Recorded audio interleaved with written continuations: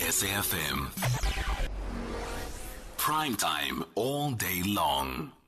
It is 14 and a half minutes after 7 a.m. this morning. You're listening to SFM Sunrise. Really do appreciate the honor and the pleasure of your company.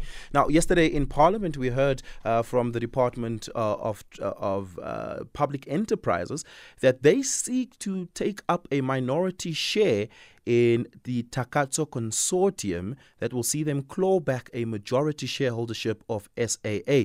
The deal is yet to go through. The Takatso consortium is putting up 3 billion rand of liquidity to rescue SAA. At the moment, they will take 51% shareholdership.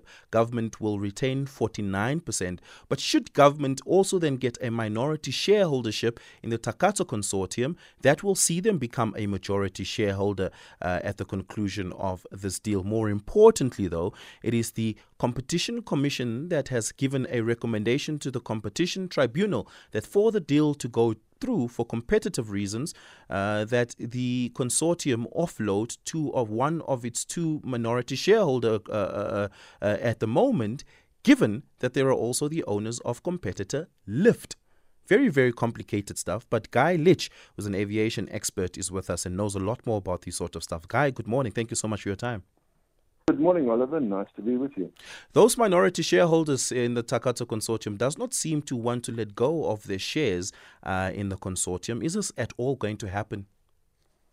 Well, that's the million-dollar question, isn't it? Because at this stage we seem to have yet another impasse, yet another stalemate in the whole consortium negotiations. Let's just remind ourselves it's been going on 2 years, and it really does begin to question whether there's goodwill, certainly on the part of government, part of DPE, to make the deal go ahead. And of course, the revelation yesterday that they still seek to have a proper controlling shareholding must further damage, in fact, enormously damage the possibility of the deal concluding. But the real problem right now is that the Takatso consortium was bringing in money from the Harris, if you like, and aviation expertise, which was much required from Global Air, which was the owner and operator of Lift.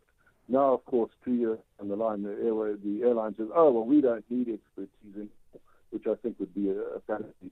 But they're saying, "Well, we really want Lift anyway," the Competition Commission kind of agreeing that there will be a lack of competition.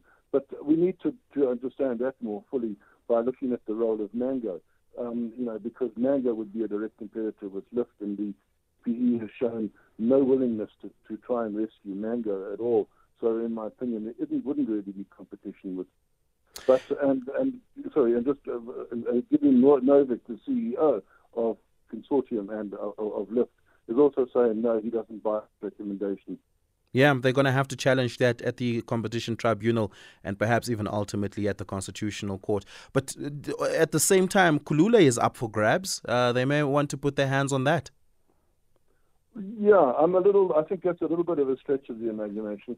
I think that Kulula is worth nothing but its own operating licenses at this stage. As far as I know, the British Airways franchise is no longer in force or effect. So, and Lift doesn't need any further licenses. It's got the licenses it needs right now.